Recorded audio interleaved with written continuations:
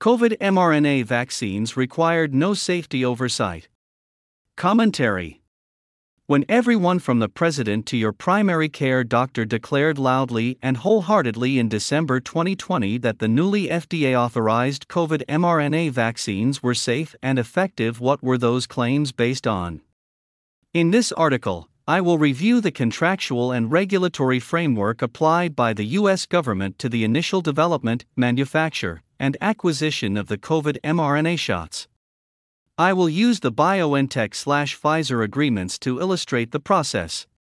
The analysis will show that the COVID mRNA vaccines were acquired and authorized through mechanisms designed to rush medical countermeasures to the military during emergencies involving weapons of mass destruction. These mechanisms did not require the application of, or adherence to, any laws or regulations related to vaccine development or manufacturing. The FDA's emergency use authorization for the vaccines was based on clinical trials and manufacturing processes conducted with no binding legal standards, no legally proscribed safety oversight or regulation, and no legal redress from the manufacturer for potential harms. What all of this means is that none of the laws or regulations that we count on to protect us from potentially harmful or deadly medical products was applied to the COVID mRNA vaccines.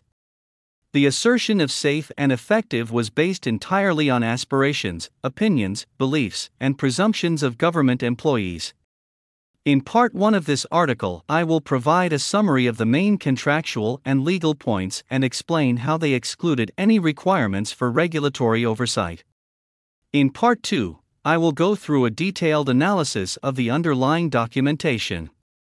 Contractual framework for COVID mRNA vaccines.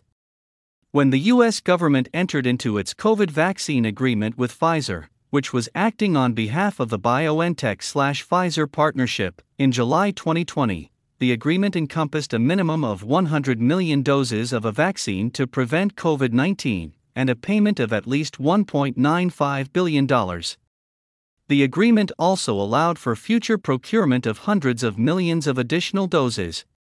That's a lot of money for a lot of items, especially since the vaccines had not yet been tested, approved, or manufactured to scale and, as the agreement stated, were purely aspirational. Obviously, this is not normal procedure. But then, those were not normal times. The government declared that we were at war with a catastrophically dangerous virus that would kill millions and millions of people of all ages unless we could develop medical countermeasures and get everyone to take them as quickly as possible. In keeping with the declaration of war, it was a military framework that was used for acquiring the aspirational products that became known as COVID mRNA vaccines. Military acquisition. The government side to the agreement with Pfizer was the Department of Defense, represented by a convoluted chain of parties, each operating as a subcontractor or co-contractor for the next. You'll find details about the role of each of these military procurement groups in Part 2 of this article. The important point to recognize is that all of these bodies are charged exclusively with military objectives, ensuring military readiness, enhancing the mission effectiveness of military personnel, and supporting the Army and unified land operations, anytime, anywhere. This is crucial because the laws and procedures governing military procurement have a very different set of assumptions and cost-benefit considerations than those used in civil society. In fact, agencies governing civilian and public health, like the NIH, NIAID, and HHS, do not have the authority to grant certain types of special acquisition contracts, which is why the COVID vaccine contracts had to be overseen by the Department of Defense. Thus, HHS partnered with DoD to leverage DoD's OTA authorities, which HHS lacked. What are OTA authorities? Other transaction authority/agreement. The OTA is a procurement method that, according to Department of Defense guidelines, has been used since 1958 to permit a federal agency to enter into transactions other than contracts, grants, or cooperative agreements. What types of transactions are we talking about? First and foremost, the OTA acquisition structure operates outside the federal acquisition regulations. This means no federal laws related to government purchases apply to OTAs. Such laws generally involve things like ensuring competition, accounting standards, cost management, record keeping, and labor practices. For purchases of medical products, they also include things like oversight of research on human subjects and privacy laws. Why is it a good idea to bypass all these acquisition regulations? For the military, OTAs can provide access to state-of-the-art technology solutions from traditional and non-traditional defense contractors. More specifically, according to DARPA, OTAs are designed to avoid many of the hurdles that scare away private industry, including burdensome regulations. The second defining aspect of OTAs is that they apply to projects that are directly relevant to enhancing the mission effectiveness of personnel of the Department of Defense or improving platforms, systems, components, or materials proposed to be acquired or developed by the Department of Defense, or to improvement of platforms, systems, components, or materials in use by the armed forces. In other words, OTA is not a pathway for government acquisitions primarily intended for civilian populations. In fact, from the time of OTA inception in 1958 until COVID, the vast majority of OTAs were awarded for weapons, military supplies, and information technologies. For example, in an overview from 2013 to 2018, the top OTAs dealt with underwater weapons, ground vehicles, rocket propulsion systems, and technologies related to the use of the electromagnetic spectrum or the information that rides on it. What about OTAs for medical products? In 2015, DoD announced the establishment of the CBRN Medical Countermeasure Consortium, whose purpose was to use the OTA acquisition pathway to work with DoD to develop FDA-licensed chemical, biological, radiological, and nuclear medical countermeasures. Broadly speaking, this included prototype technologies for therapeutic medical countermeasures targeting viral, bacterial, and biological toxin targets of interest to the DoD. Furthermore, such technologies could include animal models of viral, bacterial, or biological toxin disease and pathogenesis, assays, diagnostic technologies, or other platform technologies. Note that there is a mention of FDA licensing, which means a medical product cannot be purchased through OTA without any FDA involvement. The extent of that involvement will be discussed in the section on regulations below. But before we get to the FDA, just looking at what an OTA can be applied to, it does not look like manufacturing 100 million doses of anything is even in the ballpark. Pfizer's other transaction agreement. DoD can make three types of agreements under OTA: research, prototypes, and manufacturing. Importantly, according to National Defense Magazine, the agreements are supposed to start with prototypes and then move from prototypes to production contracts. In other words, you start with an OTA for a prototype and then get an actual production contract. In contrast, the agreement between Pfizer and the U.S. government, routed through the Department of Defense and the CBRN Medical Countermeasure Consortium, classified what Pfizer agreed to deliver as a prototype project and manufacturing demonstration. As stated in the agreement, the intent of this prototype project is to demonstrate that Pfizer has the business and logistics capability to manufacture 100 million doses of its currently unapproved mRNA-based COVID-19 vaccine for the government. So the military acquisition branch of the government is paying Pfizer to show that it can manufacture 100 million doses of a never-before-produced or tested product, while also acquiring those 100 million doses, and potentially hundreds of millions more. The prototype somehow includes not just the manufacturing process, but also the 100 million doses created through that process. Nowhere in the history of other transaction agreements is there anything remotely resembling this conflation of a prototype and the manufacturing of millions of exemplars of that prototype. Actually, it is unclear from the wording of the OTA whether the prototype applies to the mRNA COVID vaccine, the mRNA platform for manufacturing the vaccine, the actual manufacturing of 100 million vaccines, or all of the above. Regulatory framework for COVID mRNA vaccines. What about regulatory oversight of the development and manufacturing processes? For pharmaceutical products, like vaccines, this would include 1. Clinical trials to demonstrate the safety and efficacy of the products, and 2. Compliance with good manufacturing practices to ensure what is in each dose is actually what is supposed to be in each dose. Who is responsible for this type of oversight in the context of Pfizer's OTA? Pfizer will meet the necessary FDA requirements for conducting ongoing and planned clinical trials, and with its collaboration partner, BioNTech, will seek FDA approval or authorization for the vaccine, assuming the clinical data supports such application for approval or authorization. What are the FDA requirements for approval or authorization? According to the Pfizer OTA, those requirements are whatever it takes to grant an emergency use authorization under Section 564 of the Federal Food, Drug, and Cosmetic Act. In fact, the two regulations applied to the authorization of the Pfizer mRNA COVID vaccines were EUA and its partner, the PrEP Act, which grants legal immunity from prosecution to anyone who has anything to do with the vaccines, unless they commit outright fraud. Emergency use authorization. EUA is a very special way to authorize a medical countermeasure in very specific types of emergencies.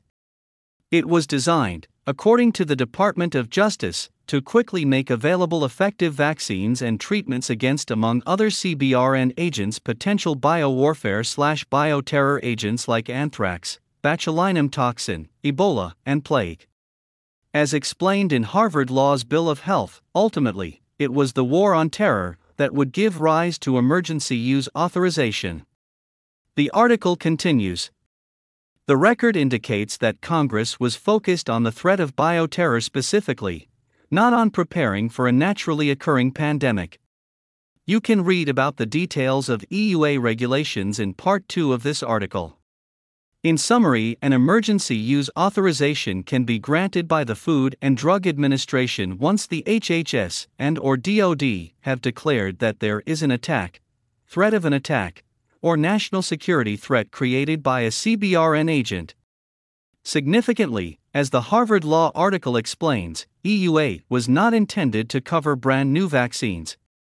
The only vaccine ever to have received an EUA prior to the current pandemic was AVA, an anthrax vaccine that had already been formally approved for other purposes.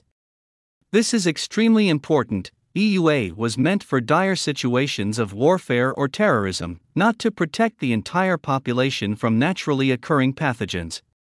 For this reason, EUA products do not require the type of legal safety oversight that is applied in civilian contexts by the FDA. And without adherence to legal safety standards in clinical trials and manufacturing, there is no way of knowing whether the products, in this case the COVID mRNA vaccines, are actually safe. No legal or regulatory standards apply to the FDA's decision to grant EUA. Here's the kicker about EUA, because it was intended to be issued only in war and WMD-related emergencies, there are no legal requirements for how it is issued, beyond the determination of the FDA that such authorization is appropriate. No legal standards for how clinical trials are conducted. No laws regulating the manufacturing processes. Only reasonable beliefs based on whatever evidence is available to the FDA at the time that it makes its determination. This is how it is described in U.S. Code 360 BBB3, which covers EUA. Criteria for issuance of authorization. An agent referred to in a declaration can cause a serious or life-threatening disease or condition. Based on the totality of scientific evidence available to the Secretary, including data from adequate and well-controlled clinical trials, if available, it is reasonable to believe that the product may be effective in diagnosing, treating, or preventing such disease or condition. The known and potential benefits of the product outweigh the known and potential risks, taking into consideration the material threat posed by the CBRN agent. There is no adequate, approved, and available alternative to the product. In its EUA guidance for industry and other stakeholders, the FDA recommends that EUA applications contain information about clinical trials, manufacturing processes, potential risks, etc. Crucially, as stated at the top of every page, these are merely non-binding recommendations. It's up to the EUA applicant to decide what information to submit, and it's up to the FDA to decide whether that information meets the statutory requirements. PrEP Act. If you agree to develop, manufacture, and sell hundreds of millions of aspirational products to the government under the contract like other transaction agreement and bioterror contingent emergency use authorization, you need very good liability protection. This is provided by the PrEP Act that was designed to go hand in hand with EUA. Again, it is possible to envision a bioterrorism scenario, like an anthrax attack, in which the government needs to get lots of countermeasures very quickly. Many people will inevitably die in the attack, but if there's a chance that the countermeasure will work, it needs to get made and distributed as quickly as possible. If it has some bad side effects, or even if it kills some people, one could argue that the manufacturer should not be held liable. Clearly, this was never intended to apply to a new, untested vaccine used to counter a naturally occurring virus in hundreds of millions of people. What then are the standards for determining the necessity of a PrEP Act declaration? Here's how the Health and Human Services website describes the factors considered by the HHS Secretary.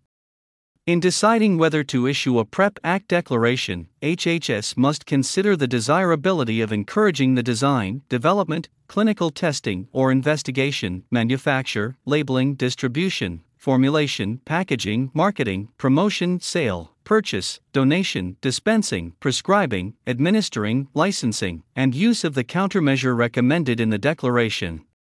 HHS may also consider other relevant factors. As with the EUA determination, there are no legally binding standards or directives for issuing a PrEP Act. If the products made under EUA cause harm or death, no one involved in making or administering those products can be held accountable, as long as there is accompanying PrEP Act protection. Conclusion.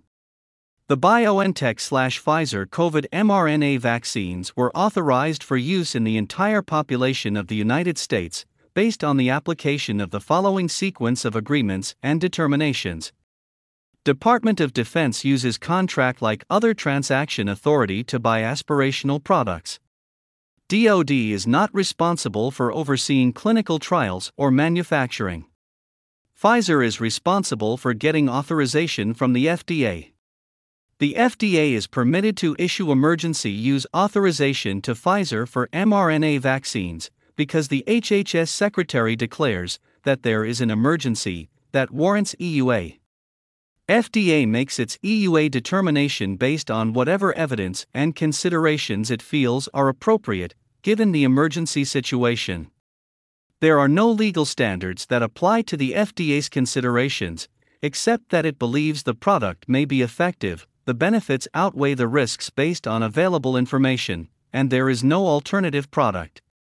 The Health and Human Services Secretary grants total legal immunity through the PrEP Act to anyone involved in developing, making, shipping, or administering the vaccines, based on his determination that there is an emergency that justifies this action. That's what the safe and effective claim for the BioNTech/Pfizer COVID mRNA vaccines was based on in December 2020, when millions of people, including children and pregnant women, were mandated to take the injections. Objectors were ridiculed, silenced, ostracized, and fired. Harms and deaths were, and continue to be, covered up, uninvestigated, and uncounted.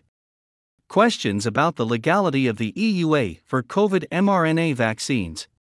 It sounds like something in this whole process must be illegal, right?